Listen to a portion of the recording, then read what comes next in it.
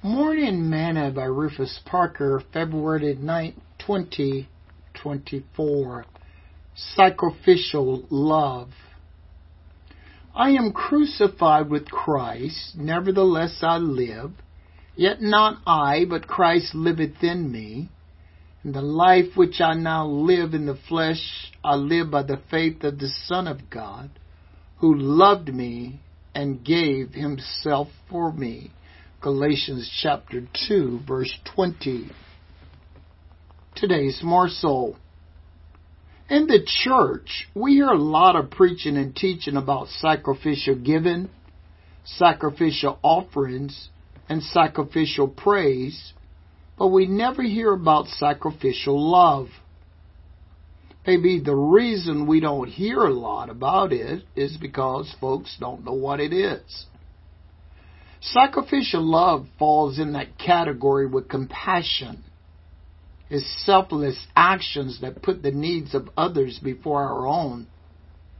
It's having a pure motives to alleviate the suffering of others.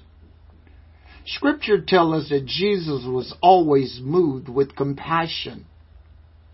Paul says that God demonstrated his love towards us and that while we were yet sinners, Christ died for us. Romans chapter 3, verse 8. When Paul wrote to the church of Rome in Romans chapter 12, verse 1, he said, I beseech you therefore, brethren, by the mercies of God, that you present your body as a living sacrifice, holy, acceptable to God, which is your reasonable service. A living sacrifice means that we must always be ready to be offered. The same way that we ought to be ready to sacrifice our time, talents, and abilities, we ought to be ready to sacrifice our love.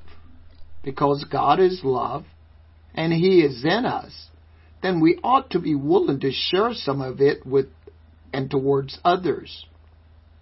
The same way that God showed His love towards us, we ought to be willing to show others ours. Sing this song with me today. I love to tell the story. 'Twill be my theme in glory to tell the old story of Jesus and His love. Thought for today, true love gives of itself.